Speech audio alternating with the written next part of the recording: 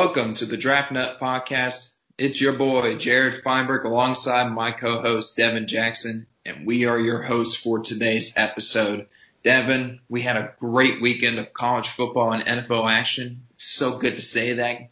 Good to know that we have college football and NFL football back in our lives during this very hard time during the COVID-19 pandemic. We got some college football players that have emerged as potential sleepers for the 2021 draft. We also saw a few upsets in the Big 12, like you called, by the way, the other day. And we also had plenty of NFL action to get to today as well. Devin, what was your favorite moment from this past weekend? Honestly, just watching football. Obviously the upsets are cool for college football, but getting to watch football Sunday, Monday, and Tuesday, with a bevy of games on the schedule, getting to see a kind of sense of normalcy, kind of going back to, last fall and just having so many games going on at the same time. College football finally saw some Power 5 teams. The Big 12 didn't look good. ACC looked solid. But, pretty much in terms of everything else, NFL, there was a couple upsets or a couple surprise, performances, but generally speaking, everyone that we thought would win won their games. Your Panthers kept it close with the Raiders, that, you expected as well.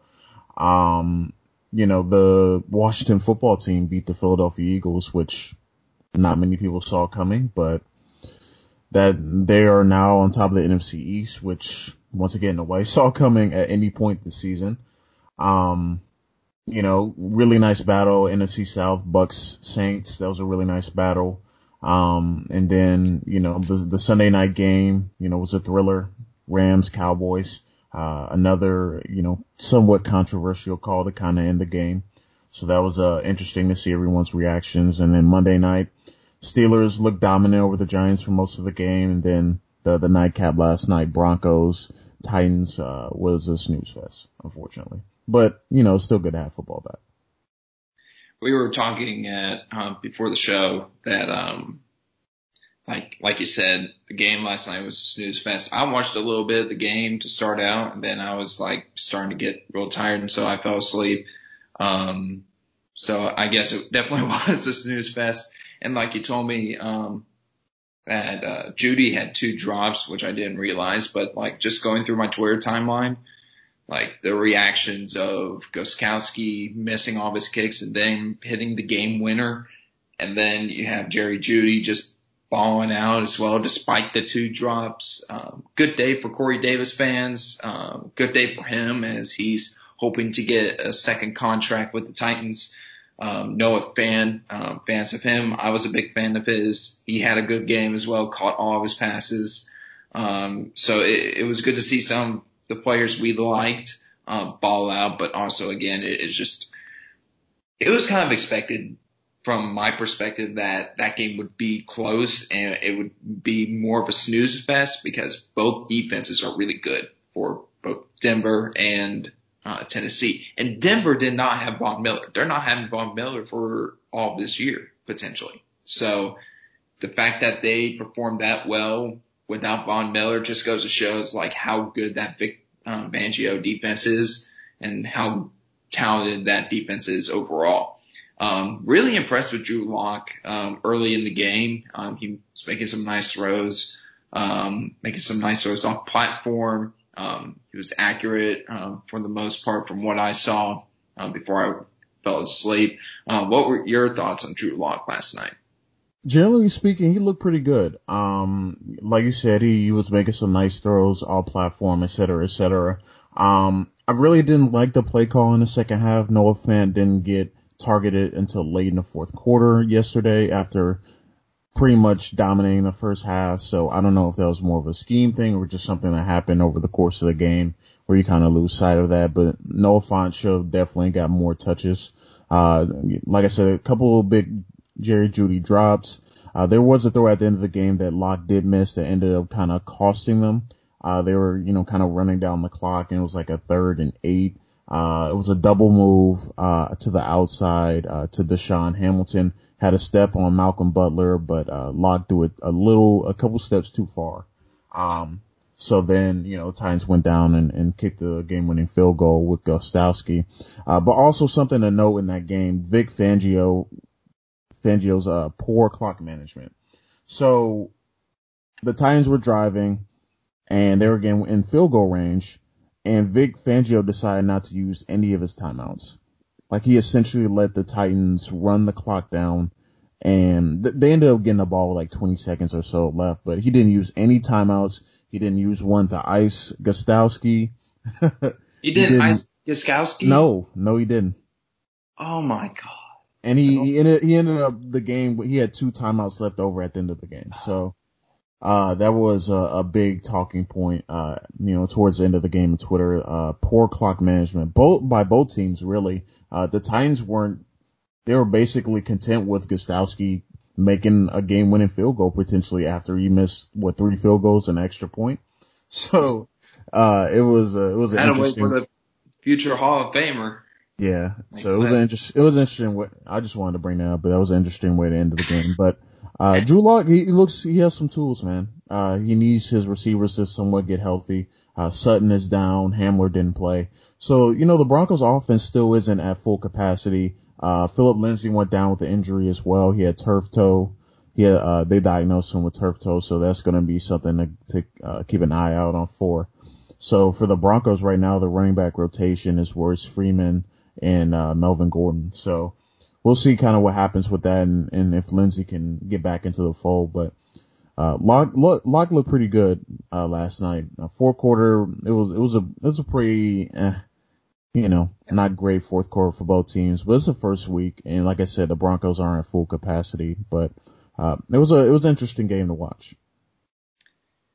Week 1 is fans are very susceptible of overreacting, especially in week 1. It's like all that anticipation for the season, and then you get the product on the field for the first time and you see it and you're like, and it's not the product you expected, but it's the product you're hoping.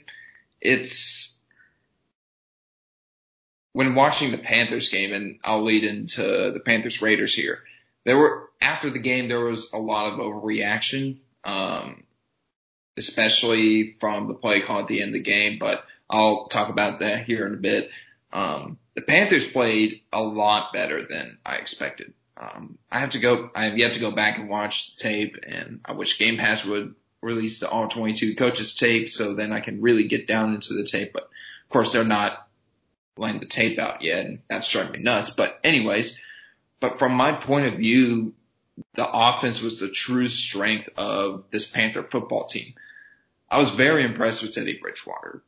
He had a couple passes where he underthrew some balls, and he almost had a couple that were also picked or almost picked. But I thought he drove the ball well, especially downfield, when he wanted to drive the ball downfield. He was accurate, he was smart, he was efficient. And I mean, it was almost like what we were expecting with Bridgewater entering the year. It's like, that's just his game. He's not going to be someone that's just super flashy and all. I was really surprised at how involved he was in the run game. Like, he had to get out of the pocket a few times and made some nice plays on the ground, but he's not the type of guy that's going to run the ball like Cam Newton. He's not that type of player. He's someone that is elusive, trying to get out of the pocket, trying to make plays out of the pocket, and he can make plays out of the pocket. It's just he's not going to be like that Patrick Mahomes that's just going to make insane throws on the move. It's just he's not that player. The offensive line, it looked solid, especially with Russell Okung and Taylor Moton. From my point of view, Okung held up really well in his first true healthy game in quite some time. So, if he can carry on, I mean, of course, I'm going to have to go back and watch the coach's film, see how well he actually did. But from my point of view, Okung, like, if he continues to play as well as he did Sunday, then I think the left tackle spot's going to be okay for this year. But again, I think they do have to go after a young left tackle, or like Greg Little develop and become their starting left tackle here in the next year or so. Taylor Moton looked good as always. He should have a contract extension by now, but no, Marty Herney's more concerned about the next week of teams and all that, which, okay, I understand that, but when you have a player like Taylor Moton who could be a starter for a lot of teams right now, like, you gotta pay the man. If the Panthers let Taylor Moton walk, it's just going to be an embarrassment on the franchise for not locking up one of their really good offensive tackles that they have had over the last few years. The interior offensive line, it's still a problem, and center Matt Paradis didn't look that promising, which disappointed me. McCaffrey was still McCaffrey, just tearing apart defenses on the ground and as a pass catcher. He did have one drop, I think in the second half, I believe. But overall, he caught the football well. He was used a lot, from the slot and the boundary, which made me happy because he has that ability to really be a threat as a wide receiver, not just out of the backfield, but when lining up in the slot or as a wide back or, on the boundary as an outside receiver. So it was good to see that. DJ Moore, Curtis Samuel, Robbie Anderson, they're a really good tight bunch. This is a very good group of wide receivers with their own type of skill sets. And I'm very excited to see how well they match up against Tampa Bay secondary next week, because when watching the Saints Buccaneers game, that Saints secondary, it's not that bad. It's not bad at all. They're a really solid group. Sean Murphy Bunting is a player, dude. My goodness. But anyways, really impressed with the receivers. Curtis Samuel, Robbie Anderson, Moore, they were getting their fair share of reps. Anderson had that big touchdown late in the game to put the Panthers up ahead. But sadly, their defense wasn't able to get the job done at the end, and that's where I lead off with. The defense for the Panthers, we all know this. They're young, they're inexperienced, but they played okay. They played a lot better than I was expecting, but in a way they kind of played like I was expecting. Like the pass rush, it wasn't really there for some reason. Like the pass rush was going to be the group on defense to really just get pressure on the quarterback, to really just be the bright spot on that defense. And they only had 5 pressures all game. Granted, they were playing a really good Raiders offensive line with a good interior. Trent Brown went out of the game with an injury, and their backup offensive tackle came in and did just as well. And Colton Miller was doing well as well. So I had to tell fans, like when you're playing an offensive line that is that good, I mean, it's kind of understanding as to why the Panthers only had 5 pressures all game. It's because they were playing a really good offensive line that any team would kill for.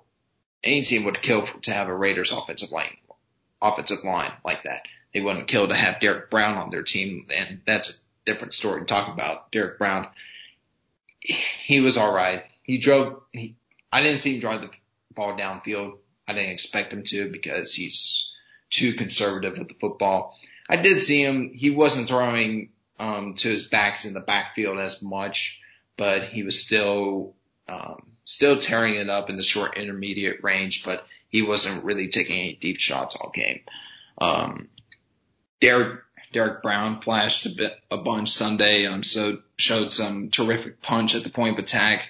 There was one play where he just murdered the left guard. I think it was Gabe Jackson, who just got ramsacked by Derek Brown, and just Brown, if he can keep that going on a consistent basis, that's going to be a very dangerous football player for years to come. Jeremy Chin, the Panthers rookie hybrid safety linebacker, he started as strong safety Sunday.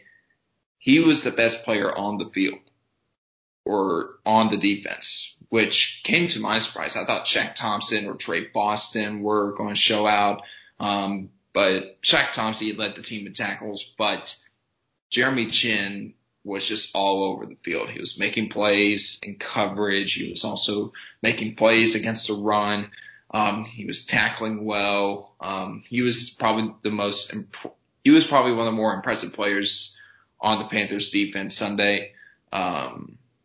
He did have his moments, of course, but any rookie does when they're making their first start. So, really impressed with Jeremy Chin, Sunday. 8 tackles on the day. So a good day overall. Second most tackles ever by a Panther rookie defender. So that was a good day for Jeremy Chin. Razzle Douglas, who Carolina claimed off waivers, just last week, had made some nice plays on the ball, and could walk up the starting role alongside Dante Jackson, assuming Dante Jackson is healthy. If Dante Jackson, who left the game Sunday with an injury, if he's not healthy and not ready to go for Sunday, Douglas is going to be their top corner, which is crazy. Carolina just claimed him off waivers 2 weeks ago, and now he could be the team's number 1 corner entering the weekend. That just blows my mind. But Douglas made some good plays on the ball, very impressive in the secondary. Troy Pride, he had his moments, but he had his rookie mistakes, of course. But I thought he showed off some potential there. And like I said, the Raiders didn't really push the ball downfield, but I think Trey Boston and safety Justin Burris, they were securing the back end of that defense really well. Secondary did struggle, and the defensive side of the ball overall just couldn't tackle for the most part. I mean, when they were trying to get after Josh Jacobs, they couldn't bring him down on first contact. I mean, it's hard to bring Jacobs on first contact, but when you're trying to win the game late in the game, like, they couldn't tackle him worth a crap. Like, even after the third hit, he wouldn't go down. Like, Jacobs was just shedding tackles. I'm like, if this is going to be the defense that the Panthers are going to be having all year, then, I mean, it is what it is. It'll improve over the course of the year, but, I don't know about the Tampa Bay game, man, this weekend. Like, that defense against a pissed off Tom Brady after the game he had against New Orleans. Yikes. I'm not expecting Carolina to win at all at Tampa Bay this weekend. It's not going to be a good day for Carolina's defense. But I will say this, the last play of the game, when that 4th and inches or that 4th and 1, where they had Alex Armand, the fullback, run up the gut, to try and get that first down. They were running the ball well with Christian McCaffrey all day long. And fans were like, why do you not get the ball to Christian McCaffrey there? Here's the thing. Going back and watching that last play for the Panthers, the play was the right call. It just wasn't executed right. Guys, Paradis got blown off 2 yards off the ball. Chris Manhurst, the tight end, completely whiffed on his block. 2 other guys were whipping on their blocks too, and the Raiders were all over Armand before he even hit the line of scrimmage. And so it was just a poor executed play, but the play design and the play call, I think, was right. It's just the execution has got to be better at that point. So, I mean, overall, the team, they were very resilient. They were tough. They were competitive. And I expect that to be the name of the Panthers throughout the season, how they're going to play this year. Matt Rule really has some competing. Very impressive first game from Joe Brady up until that in the game. A lot of fans were questioning that last call, but I think overall Joe Brady was calling a really good game. Really liked a lot of the play designs, the motions, the shifts, how they went empty a good amount. It was just so neat to see. And I'm like, what would Cam Newton look like in this offense? What would he look like under Joe Brady? I mean, he'd just be absolutely insane in this offense. And that's where I lead off to with Cam Newton's debut in New England. Cam Newton, he's healthy, and he's back to being a very good elite football player. I cannot believe fans and media, New England media, as a matter of fact, were saying Jarrett Stidham could beat out Cam Newton for the starting job because he knew the system better. You give Cam Newton a few weeks to learn the system. And I mean, he's still learning it, but you give him a few weeks to learn most, if not all, of the system, the Josh McDaniels offense, he's going to be the starter no matter what. And so he comes in here, like we were all eager to see what he would do to start out. And then like he started running the football and he was running really well. And I'm like, whoo, that foot looks good. Look, he looks healthy. He looks really good. And then he dropped back for his first pass. He just threw a dart to Julian Edelman. He dropped it, but you know, Cam, that shoulder, that arm, it's still good, still really, really elite. That arm he fires rockets. He was firing rockets for the most part. He was smart. He was efficient. He was accurate. He was the same old Cam it looked like from a few years ago when, in 2018, before he got hurt in Pittsburgh. There were some drops during the game, like I said, but the receivers for New England did Cam Newton well. N'Keal Harry, man, could have scored Cam Newton's first passing touchdown, and he freaking fumbled the football right before the goal line, and the ball went into the back of the end zone for a touchback. I'm like, Harry, you asshole. Come on, man. Come on. That ticked off a lot of Panther fans that were watching the game. That were like, this is what Cam Newton has had to deal with for the last 9 years in Carolina. Like, this is exactly what we're talking about. But I'll say this. That offensive line for New England, it's not bad. It's actually good. Like, losing Marcus Cannon, yes, that's a big loss. And I think there were some instances where they did miss Marcus Cannon. Like, New England gave up a few sacks. But overall, that's the best offensive line that Cam Newton's ever been a part of or ever had blocking for him. The group of receivers is arguably one of the best he's had in his entire career. Even though they're not a great group of receivers, they're still really rock solid. So next week, Cam Newton travels to Seattle for Sunday Night Football against Russell Wilson. Wilson and Newton getting together for another great matchup potentially. We'll have to see what New England's game plan is for Newton this weekend against Seattle. We know Seattle's probably going to put up a bunch of points because, I mean, they freaking destroyed Atlanta's defense Sunday. They'll have to see how they can stop Tyler Lockett and DK Metcalf, who went off against Atlanta. They'll have to see how they can stop Greg Olsen, who had a good game as well. And just stopping Russell Wilson overall. I mean, this is going to be the first true test for New England's defense without Dante Hightower, and for that solid New England front. So it's just going to be really interesting to see. I expect Josh McDaniels to let Cam Newton open it up a little bit in the passing game. Like against Miami, it was more just try and get him comfortable, letting him run the ball, letting him be the player he needs to be. Now you got to really start opening him up against a potential playoff team like Seattle with their offense. And so if you're having to go toe to toe with them, you got to put up points. And so I expect Cam Newton this is going to be the first time Cam Newton's really going to show off that arm, consistently and a lot more. He only threw 19 passes against Miami. So I expect that number to go up a good bit. I could see him maybe throwing 30 to 35 times during the game. So we'll have to see how he does against Seattle's defense in that secondary with Jamal Adams, Quandre Diggs, Chico Griffin. So it's going to be really interesting to see what Cam Newton does against Seattle. And also, we have to think about this for a second. Cam Newton could end up with a contract extension in a few weeks if he continues to play like he is right now. So I'm excited to see what Newton does against Seattle. Devin, What some of the games you watched on Sunday? I know you watched the Saints and Bucks game. What stood out to you Sunday, and also what did you think of the Buccaneers Saints game on Sunday?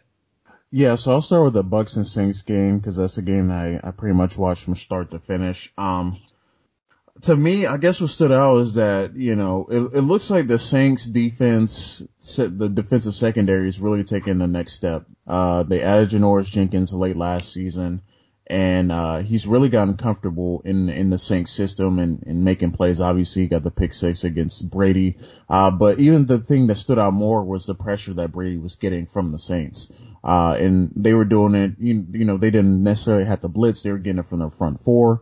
Obviously Tristan Wirfs looked pretty good. It was Donovan Smith that was really a big issue for the Bucks, tackles, and the Saints were getting some interior pressure as well. So, it looks like at least for the very moment, obviously it's going to be hard for anybody, especially a quarterback, to come into a new system and succeed immediately. But for Tom Brady, I don't know how I did that. But for Tom Brady, he struggled, for a good majority of the game. Him and his receivers weren't in sync. A lot of miscommunications. The first interception that Brady threw actually, was a miscommunication between Mike Evans and Tom Brady. He was expecting Evans to go deeper into the zone. Saints were playing cover 2, but he, stopped short, and that led to an easy interception for Marcus Williams. But for the most part, man, Gronk didn't look that great. He had a couple catches, but for the most part, he wasn't really a big threat downfield. When the Bucks actually aired it out, they were pretty successful. Brady hooked up with Godwin for a 38-yard gain earlier in the game, and then, third quarter after the pick six, Brady responded with a nice bomb to Mike Evans. That got a PI and got them restarted and led to his first passing touchdown as a Buccaneer. So I think that their problem was adjusting. Bruce Arians had a nice game plan coming into the game. They went down, scored the first drive, but then they started to struggle. They became predictable. They ran the ball a bunch on first down. There was really no variation. Instead of letting Tom Brady pass on some of those occasions. And they were pretty successful on first down throws. I mean, it was just kind of puzzling to watch Arians, it's kind of some of his play calling, because it seemed like it just didn't make sense.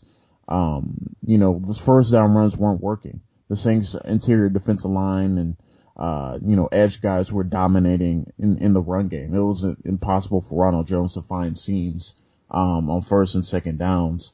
So it was puzzling to see that. Saints offensively looked kind of sluggish.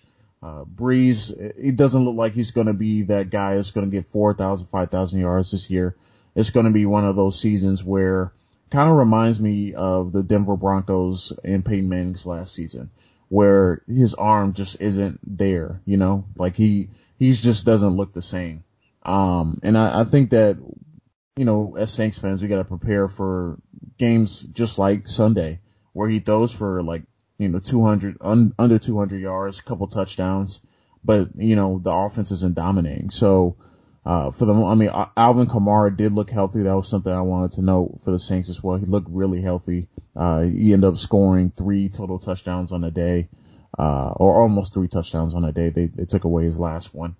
So he looked nice and healthy. He was really effective. Michael Thomas suffered a high ankle sprain at the end of the game, against the Buccaneers. They're saying he's going to try to play through it. They're going to monitor for Monday Night Football against the Las Vegas Raiders. But in that, department, it doesn't look great. I think they should just let him sit for a couple weeks and let him heal up. I think the Saints have enough weapons now in the receiving game. They got Emmanuel Sanders still in the fold, who had a really nice touchdown in the third quarter. Caught a shallow route. Got his helmet nearly torn off, but he still found a way to get in the end zone. So, for the most part, the Saints offensive line looked solid, only gave up 1 sack. Breeze just didn't look as great as we were expecting. It really wasn't that great of a quarterback duel, to be honest. The Buccaneers secondary really knocked off the receivers' timing for the Saints. Like you said, their secondary looked pretty good. They have probably the best linebacker duo in the NFL with Devin White and Levante David. Both of them are studs, and that they showed that on Sunday. I mean, they derailed a single drive, just each one of them making plays on first, second, and third down. So that was another thing for the Bucs that's encouraging. Their linebacking core is solid. They have a solid defensive line. Now they got to figure out their secondary. But it looks like they're going to be a good team. I think they're a playoff team. Had some miscues, still were in the game, still had a chance. So they're going to be a tough team to beat in NFC South and NFC in general. Some of the games that I was looking into, kind of not really surprised. We knew the Cardinals were going to make that next step and look good. Offensively, at least, they had DeAndre Hopkins, who had a monster opening game performance for the Cardinals. Kyler Murray looked pretty good as well. I guess the thing that surprised me was the Cardinals defense. They were really solid against the 49ers, really slowed down that potent offense that was last year. 49ers don't look the same. I know they added Trent Williams and some other pieces, but their receiver position is so decimated that it just looked ugly on Sunday for them offensively. Jimmy Garoppolo didn't look great either. There's a play that everyone's pointing out where he spins 3 times in a pocket for no reason. So, that was kind of the highlight as well. Browns got absolutely dominated. It was an ugly game for the Browns and Ravens. Ravens came out, handled business, and you said you picked the Browns to win. I just remember that. I don't know why that, man. I think low key I am a Browns fanboy who just wants the Browns to be good again, and so I don't have to hear the media just trash them every year for not living up to the hype. I just want them to live up to the hype once. And I'll have to look back at the tape of the game. It's week 1 with a new head coach, new play caller, new style of offense. Defense is different from last year. I mean, it's different, but it disappoints me that Cleveland really didn't start off fast, but again, I get it. Not a lot of time last month because, we didn't have any preseason games. It was just all training camp. And the team really didn't get together until late July. So, yeah, I hope the Browns turn it around this Thursday night, but yeah, I'm disappointed in that pick. But Lamar Jackson in that game, from going back and watching some of the highlights, watching some of the game on Game Pass, or the broadcast viewing, he looked a lot better as a passer than he did last year, and that's scary. He still looked like the same player as a runner, but oh my God, if he's getting better as a passer and he's still this good as a runner, this is Michael Vick 2.0, but 10 times better. This is going to be, if he continues on the path that he's going, he could win another few MVPs, maybe win a couple more Super Bowls, and be one of the better, and probably end his career.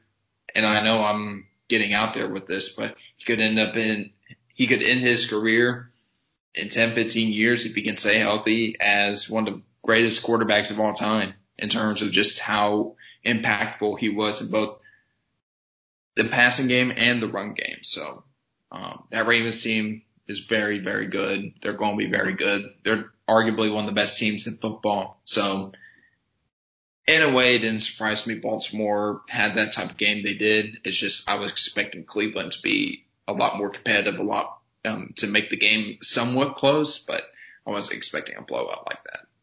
Yeah, something else that kind of stood out to me as well. I was wrong about the Lions winning, but they should have won. I do want to point that out. DeAndre Swift did drop a pass at the end of the game. I know people are going to overreact about that, but he had a solid rookie debut. I'm still waiting for Jeff Okudah to get healthy with his hamstring and be ready to play. It was kind of disappointing he didn't get to play. Some other things, to note, Aaron Rodgers looked really good for the Green Bay Packers. He's looking lethal again. Obviously Devontae Adams is in the fold. But I'm going to give it another couple weeks. They're still going to need a second and third receiving option. I know he made some spectacular plays and, he really was the difference maker in that game against the Vikings. But I still don't believe in their other receivers. Vikings, they really regressed defensively. They have some young guys in the secondary. Cam Densler didn't look great. Don't know where Jeff Gladney saw the field or not. Really didn't get a chance to look in that game in depth. But that was another game that was pretty disappointing. Jaguars look good. Gardner Minshew is looking pretty good, man. Laviska Shenault had a solid debut. Obviously got DJ Chark involved. I believe they had an undrafted free agent running back starting for the Jaguars. I think James Robinson is his name. He had a really good debut for the Jaguars as well. But they edge out the Colts. Not gonna say I'm that surprised. I know that we were expecting the Colts to win, but the Jaguars, like we both talked about, they have a solid team. They have pieces. They have talent. So they're not going to be a god awful team this year. I'll say this about the Jaguars, and the reason why they were efficient on offense is because they got a new offensive coordinator, Jay Gruden, who's a great offensive mastermind. And you pair Jay Gruden up with Gardner Minshew, you get him right, and this is the result you get. He only has one incompletion all game. And people are like, oh, this is what we were expecting Baker Mayfield to be. But I mean, it's week 1. We still got a full season ahead. This is promising to see that Jacksonville is 1-0 to start the year. No one expected that. I don't think anyone expected them to win at all this year. So if they continue to play like this, and if CJ Henderson can play like he did Sunday, he was impressive.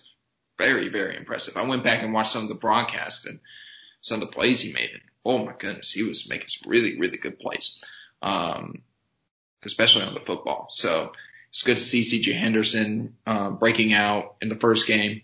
Gardner Minshew playing well. The team overall playing well. Laviska Shenault looked really good as well. So it was good to see Jacksonville just say, hey, let's do our thing. We'll let y'all keep doubting us. We'll go win a few more games than y'all expected us to. It's fine. But, if Jacksonville can keep this up, they could end up winning 6 games. Yeah. Maybe even 7. They could get to 500 possibly. If they show enough that, hey, we're a better football team than people say we are, then you can forget Trevor Lawrence at number 1. Yeah, pretty much. Especially if Gardner Minshew's playing this well. So, I mean, I don't think they should go after Lawrence anyway, but like I said, that's a different conversation for another day. Yeah. But some other quick thoughts before we move on to your big board. Russell Wilson he is the MVP candidate right now. He is the front runner in my opinion. He had a phenomenal day against the Falcons, and it looks like they're going to start allowing him to finally unleash and stop running the ball 50 times a game and actually let him throw the ball down the field. So he should be an early front runner, early favorite to win MVP as long as the offense keeps opening up for him.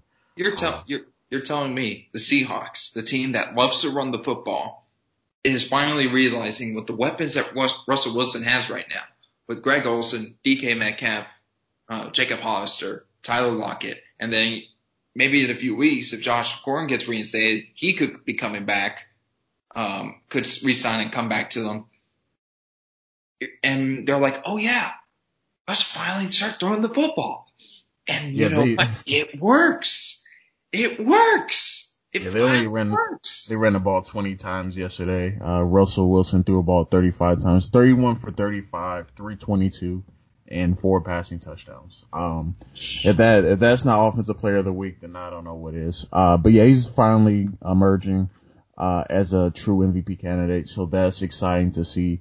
Not exciting for the rest of the league though. That's a very dangerous position, especially in NFC West where we thought, 49ers are gonna, be another year where they dominate, but I don't know, man. Seahawks might take the crown this year, and the Rams are looking surprisingly decent, It did look solid. The Rams looked really solid from when I was watching the game. I'm like, okay, this might be, and when watching Hard Knocks, I was like, okay, this might be a better team than everyone's saying it is. I was not high on LA coming into the year. I'm still a little hesitant about them, but they looked good. Aaron Donald can basically win you games. It's Aaron, a run stopping Donald, apparently. Oh yeah, for sure. Average against the run. Can't be good against the run. It's just can't be a good football player if you're not good against the run, which I guess Darnold isn't. But I mean, he's getting to the quarterback all the time and he's basically unblockable. But again, he's average against the run. It's whatever. But yeah, Jalen Ramsey playing well. Like that safety duo that the Rams have. Receivers looked good. Woods, Cup, Van Jefferson. Yeah, he flashed. He flashed a good amount. Backfield, Cam Akers flashed some. Yeah, it wasn't a great day for him, but is it Malcolm Brown? Malcolm Brown looked pretty good. That offensive line isn't great though. No. It's gonna eventually be a problem. I see what they were trying to do, and they are working around those deficiencies, but eventually they're gonna have to throw the ball down the field, and when they had to, they did have a little bit of issue. Aldon Smith looked really good for the Cowboys defensive line. He obviously took, 4 or 5 years off dealing with some personal issues and, dealing, with some legal issues, but he's back and he's going to be, hell for the Eagles and pretty much every team in that division in NFC East. I mean, they don't have a solid left tackle in the NFC East right now. So it's going to be a long day for whoever the Cowboys play. They're going to be led by their defense, the offensive, the Cowboys, man. That offensive game plan is still their Achilles heel, man. They got all these weapons, but it just wasn't coming together, man. It started out so well last year. I mean, they were just putting up points like no one's business. And then Jason Garrett just, I don't know. Mike McCarthy, he's not calling the plays, but he may have some influence on the play calling. And and Keelan Moore, he's the offensive play caller, but McCarthy has some say in it. So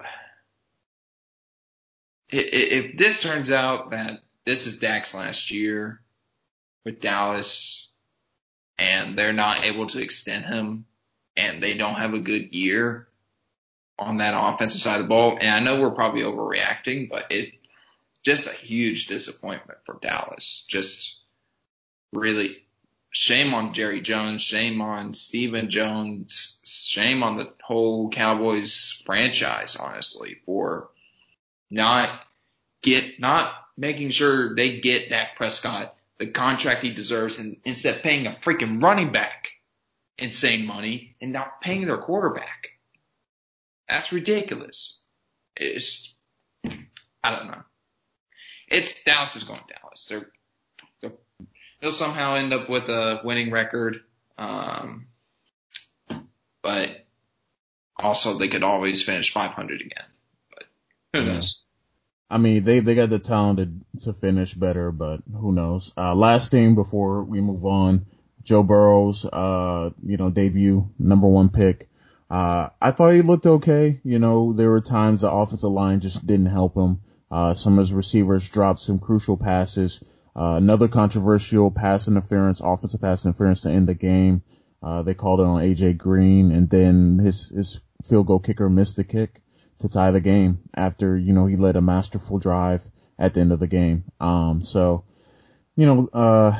Honestly, there were a few 2020 rookies that stood out, but for the most part, Chase Young, he had a monster debut. I feel like we really didn't get a chance to talk about him. I had a sack and a half, had a monster debut, against the Eagles, but, really for the, top 10, 15 picks, it wasn't, great. Isaiah Simmons struggled. Derrick Brown had some flashes. Trying to think of some others down the list. Tristan Wirfs was solid, against Cam Jordan. Mekhi Becton had his moments for the Jets. Jets obviously got steamrolled by the Bills. No surprise there. Trying to think of who else, he left with an injury though. Yeah, he did. CJ Henderson, did he go top 15? He went top 15, right? He went 9 to Jacksonville. Gotcha. Yeah, he looked really good. But overall, it was, and you have to kind of attribute that to no preseason, obviously, in a shortened training camp. But, generally speaking, it was a, solid week of NFL action. Like I said, we talked about, kind of the Daniel Jones looked pretty good. Steelers defense looks lethal. And then the nightcap. So, it was a great week of NFL, games in general. It was good to see NFL football back. And I want to preach patience with these rookies. I want to preach patience with these fans. Like, be patient with the rookies. They're not going to make an instant impact from the get-go unless you're a insanely generational rare prospect like Chase Young. Like, Chase Young was making impact plays like no tomorrow. But people have to be patient with these guys because no preseason, not a lot of time together. You're going to show some rawness for sure, especially these first few weeks. Expect probably by like the second half of the season, you'll start seeing some of these guys really get going, and really start showing off their talent. So I'm not going to bash any of the rookies, especially the ones that didn't really play to their expectation, for the team. But again, it's week 1. We shouldn't really be overreacting, this bad to like underperformance and all. So let's just be patient about it. We still got 15 games left in the season for every team. So let's just wait and see what happens. So it's time to show off my first 2021 NFL Draft big board, which officially went live at midnight on BlueChipSky.com. I have recently shared it on Twitter. You can go check it out there. Again, BlueChipSky.com. Devin and I write for the website as football and NFL draft analysts. So I'm going to break down some of my big board here on the podcast, and I broke down the top 10 a little bit in the article as well as some of the players. But here I'm going to just give you, if you haven't seen the big board yet, I'll give you my top 10 real quick. Let me pull up my big board and then we'll get started. So my first overall prospect for the 2021 NFL draft is Trevor Lawrence, quarterback out of Clemson. I mean, you hate to throw around that generation talent label on him, but when you see him play, you can't help but realize like this is going to be a future star in the NFL.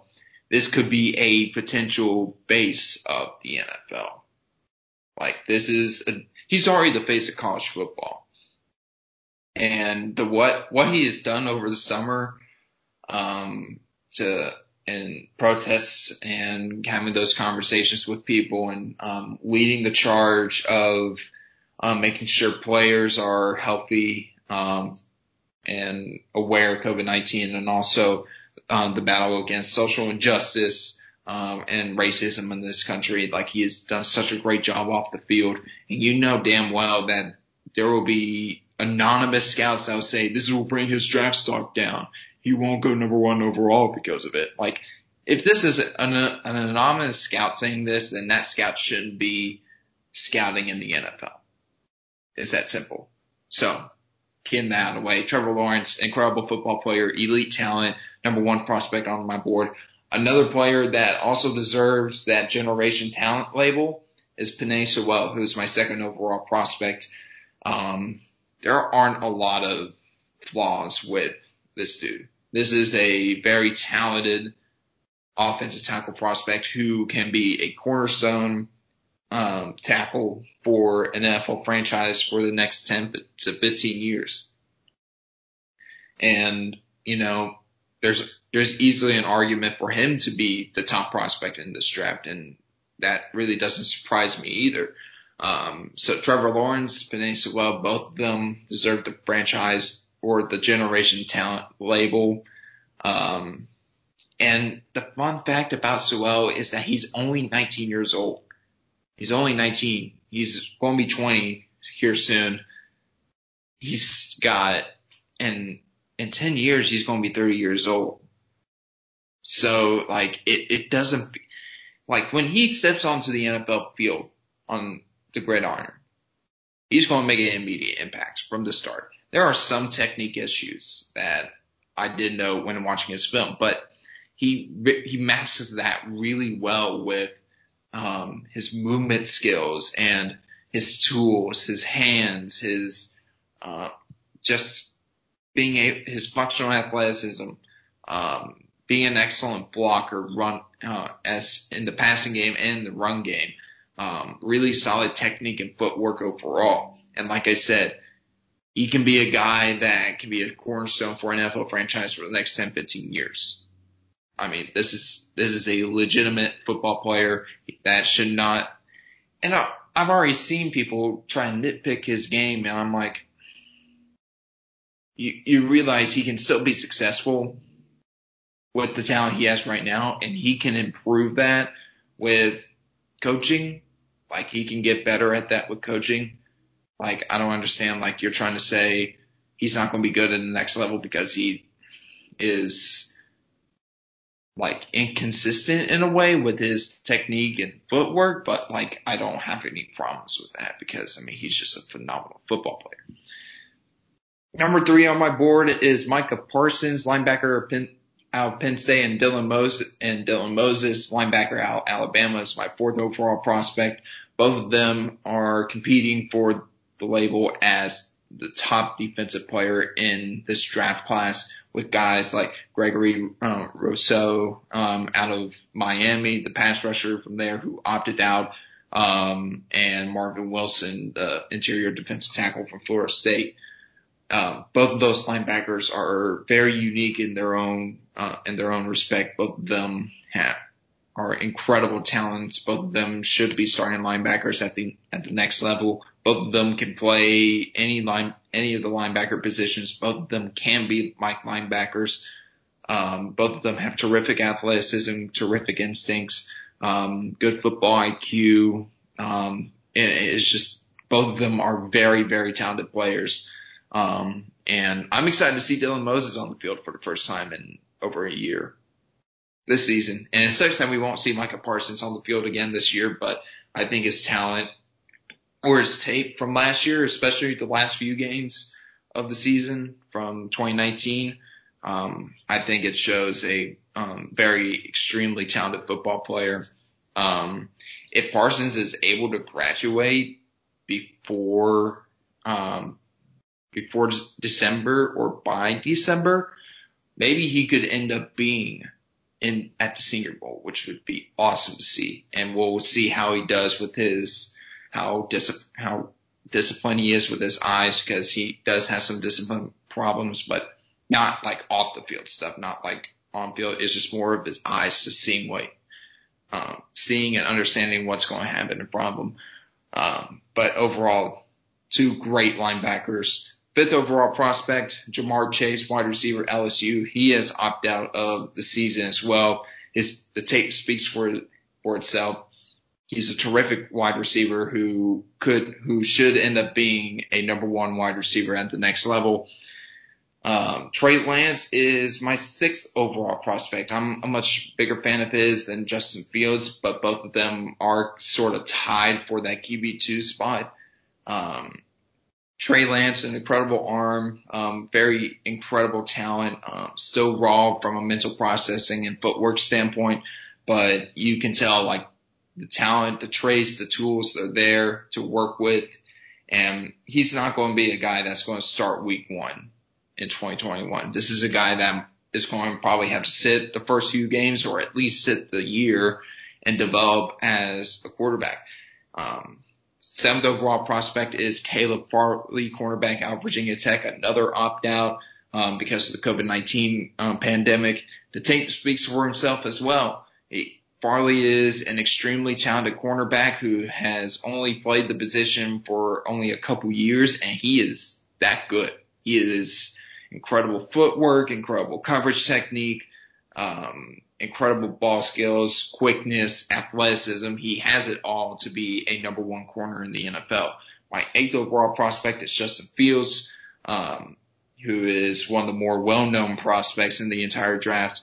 I like Fields' game just as much as Lance, but I think Lance has a better arm than Fields. That's kind of the tiebreaker for me between the both of them. Fields is basically, like I said with Lance, he'll probably have to sit the first few games of the season in 2021, or he's going to have to wait until 2022 to start.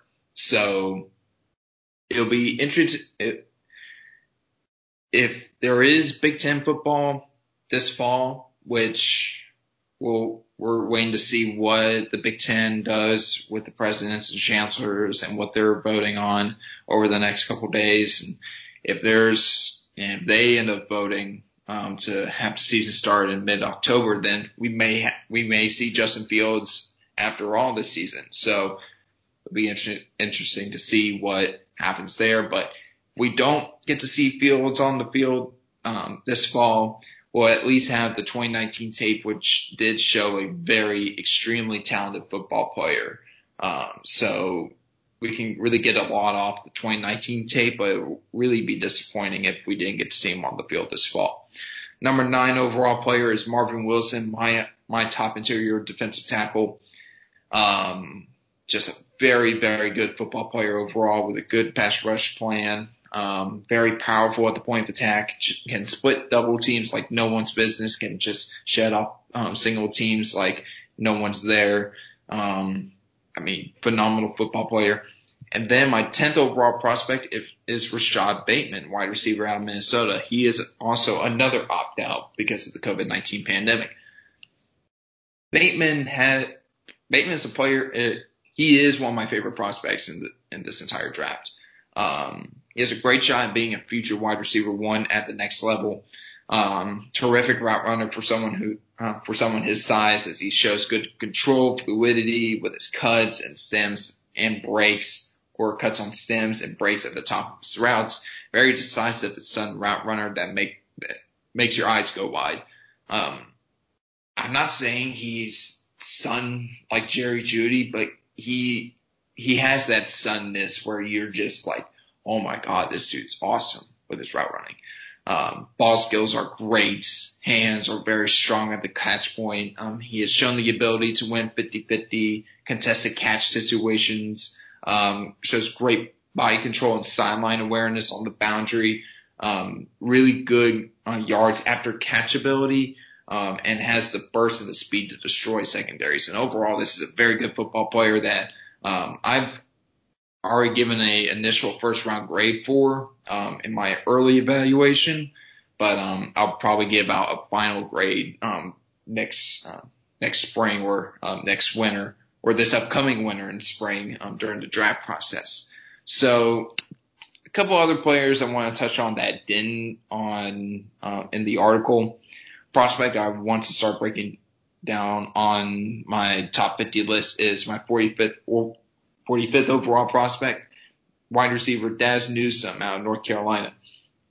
This is an exciting football player who I think has a bright future as a return man and slot receiver, incredibly dynamic on short, intermediate, and deep levels of the field, creates some really nice separation and possesses some good hands. His route tree is limited, but I think he should grow a bit more in that area this year. And from watching the Syracuse game the other day, he looked very impressive. Now, let me just note that this weekend's games have no effect on my board whatsoever. And whatever happens, over the next couple of weeks will have no effect on my board. Honestly, over the next couple months, like my board's not going to be affected as much. It'll be more just seeing which players have improved or haven't improved and whatnot. So, I was already a fan of plenty of these guys that I'll be talking about, today and, like what's happened like yesterday or like Saturday with Travis Etienne, him having a great game. That has no effect on to how, he was placed on my board. So top 20 prospects, I'll get to that here in a minute. My top safety prospect is Florida State's Hamza Nazir-Ladin, my 27th overall prospect. He possesses incredible athleticism and size for the position, plays all over the field, and reminds me a lot of Isaiah Simmons, but he may actually have a future on the back end as a safety. Like Simmons was like no one really knew where he was going to play at the next level, but with Nazir-Ladin, you have a pretty solid understanding where he could play at the next level. And then you have the two running backs in my top 20. Memphis's Kenneth Gainwell, who did opt out because of COVID-19 concerns, and Clemson's Travis Etienne, who is a phenomenal back, or both of them are very phenomenal football players. Both provide great value at the next level as third down backs, in my opinion. Ohio State's Wyatt Davis, their left guard, phenomenal football player. Phenomenal. My top offensive lineman prospect, not named Penei Sewell, at 15th overall. He is a physically imposing blocker who just plays really well in space, plays with a chip on his shoulder. His athletic ability isn't that good, but it's good enough, and he shows good power at the point attack and a really good anchor. He has enough movement skills to be a true universal prospect, which means he can really play in any blocking scheme, manpower, inside, wide zones. So just a little breakdown, some other, big names on my board that, some fans might, be interested at. Devin, what are your takeaways from my board, and does anybody really stand out to you? Yeah, so I wasn't too surprised. I guess I was a little surprised with Bateman in the top 10. I do have him as a top 15, top 20 prospect. Mm-hmm. I think I like Sean Wade just a little bit more as a prospect than Bateman. So he would probably crack my top 10, but in general, I don't really have any issues with your big board so far. I think that, pretty much after 30, like the 30 mark, it's kind of subjective from there. There's a lot of players that can kind of fit in that 30 to 50 range, right, just showing how deep this class is. Mm-hmm. But like I said, kind of main thing was like I probably have Sean Wade in the top 10, and probably sneak Patrick Surtain the second in there as well in the top 10. Maybe switching with Caleb Farley, but for the most part, I really like everything you have here so far. Kenneth Gainwell was also another name that, I wasn't expecting to see in the top 20, maybe top 25, top 30, but I also understand like he's very versatile, brings a lot to the table, can be a 3-down back at the next level, really has all the tools to be a successful running back. Gregory Rousseau, I understand, having him top 20. I think the NFL views him as a top 20 player as well. Hate to see that he's not playing this season, especially with, I just lost his name. Quincy Roche playing, he had a sack against UAB, last Thursday night. He showed some flashes as well. But like I said, for the most part, I also like the TCU safeties. I think they're top 50 prospects for sure in this class. The Notre Dame linebacker, Jeremiah Owusu, Karamoa, he's really good. I think he's going to be a top 30, top 20 player by the end of the year. Mm-hmm. He's already flashing, this season, and he's already making a name for himself. Paris Ford may creep into the top 40, I think, as well. You have him at 46. I expect him to kind of move up as well. And it's going to be hard for some of the receivers. I think that, just having the top 50 big board, I feel like just thinking about how many defensive players and how deep this defensive class is, I think that you're going to see a lot more defensive players in everyone's top 50 just based on the depth that they have at the corner position, linebacker, edge. So really, like I said, when it goes from 30 to 50, it's really up to preference and everything like that. And who you kind of value, who you see, as, being a guy, a riser, a guy that, can, break out this season, things like that. So, I'm, like I said, I don't have any huge grievances. I can't argue with whoever's on this list because they're all worthy. I mean, really the top 75 prospects are just tough to try and group into 50. But, things will change obviously over the course of the season and great performances and whatnot. But, like I said, I can't disagree with it too much. I appreciate it. And, there was one player I really hated leaving out in my top 50, and that was Shaz Surratt, who I love a lot. He'll be a top 50 player by the end of the year. He's already dominating. Mm-hmm. He was dominant against Syracuse the other day. He got hurt in that game, but he came back and still played well. Thought he was a better tackler than he was last year. Thought he was more improved with his vision in the backfield. I thought his eye discipline was better. I thought he was getting off blocks better. Like, he looked a lot better than he did last year. Much improved from the year before. Again, still growing at the position. He's only in year 2 as a linebacker, but him being able to do this as a second year player at a new position, like, very, very impressive. And it just goes to show his work ethic, his football IQ. I mean, this is a very good football player that I really like. And one player I do want to bring up in my top 50 is Deontay Brown. When I was watching Jedrick Wills and Alex Leatherwood from the draft process and even during summer scouting, Brown was flashing a lot as a guard. He's very, very powerful at the point of attack. Just a really well framed, well rocked up body.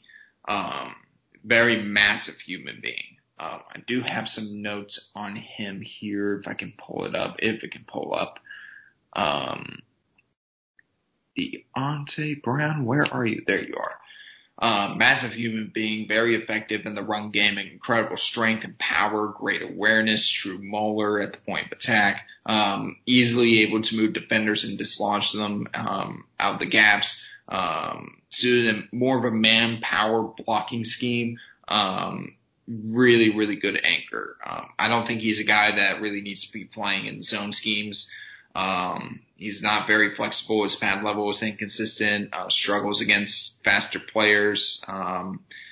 He has trouble with leverage at times, but overall he's a really good prospect in my opinion. And I'm excited to see what he can do for, as arguably, the top, offensive lineman on Alabama's, offensive line.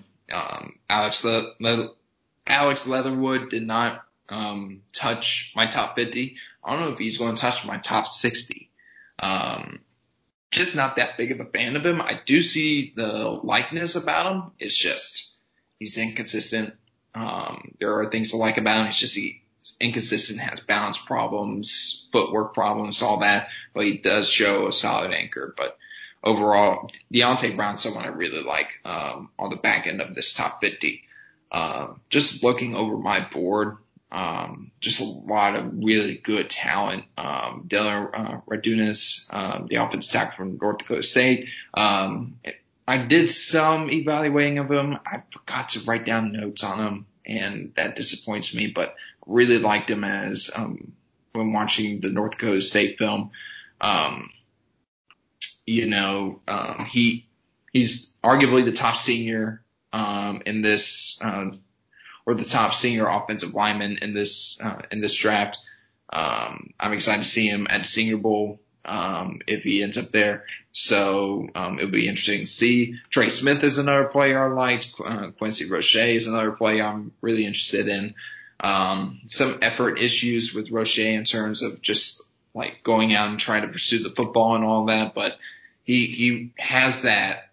He has the flexibility in that bend and that quick twitchiness, and that explosiveness that a lot of people will fall in love with. So I expect Roche to really show off, even with Gregory Rousseau, out for the season because of opt-out. Jalen Phillips could break out onto the scene. He looked impressive as well, against UAB. But Roche is another pass rusher I really like. The edge group isn't really that great this year, which disappoints me, but knowing what's probably going to come next year with Kayvon Thibodeau, like that's going to be a good edge class next year. We could see and if the Big Ten ends up playing this year, we could see guys like Tyreek Smith, Aiden Hutchinson, Kwity Paye, and some other guys could really come out and break out onto the scene. Justin Away, Shanka Tony, I think that's his name, Penn State pass rusher. Shaka Tony. Yes. He's, that's a fun group of pass rushers for Penn State. They're raw in their own respect, but they have incredible athleticism. Away, like the reports of him and what he's running and what he's testing out is like mind boggling. Like that's freaky stuff. Like that wouldn't seem possible, but like if he really tested out in those numbers, he's arguably one of the best athletes in the entire country. Easily. So, he missed out on my top 50. Really like him. Really like the potential he has, but overall, this is a really good class overall. Good cornerback group, really solid safety group, good interior line group. Running backs are really nice. The top 3 quarterbacks are good. Wide receiver class is probably one of the best I've ever seen. The offensive line group overall, offensive tackle, interior offensive line, that's a really solid group. The linebackers are a great group. This is just a really talented draft class overall, and I'm excited to see a lot of these guys on the field throughout the season. All right, guys, that is it for today's episode. Thank you guys so much for listening. I hope you guys enjoyed. If you have any questions about my big board or any questions about the NFL draft or the NFL overall, or just football in general, you can ask Devin Jackson, and I, over on Twitter, Devin Jackson over at, is it the _real? It's real D_Jackson. There you go. Okay. I figured it was something like that. I hate that I don't know your username off the top of my head. That disappoints me. I gotta learn it. You can follow me on Twitter. Have any questions, you can DM me, shoot me a tweet over at JRod Draft Scout on Twitter. Guys, thank you again so much for listening. We'll see you guys later. Peace.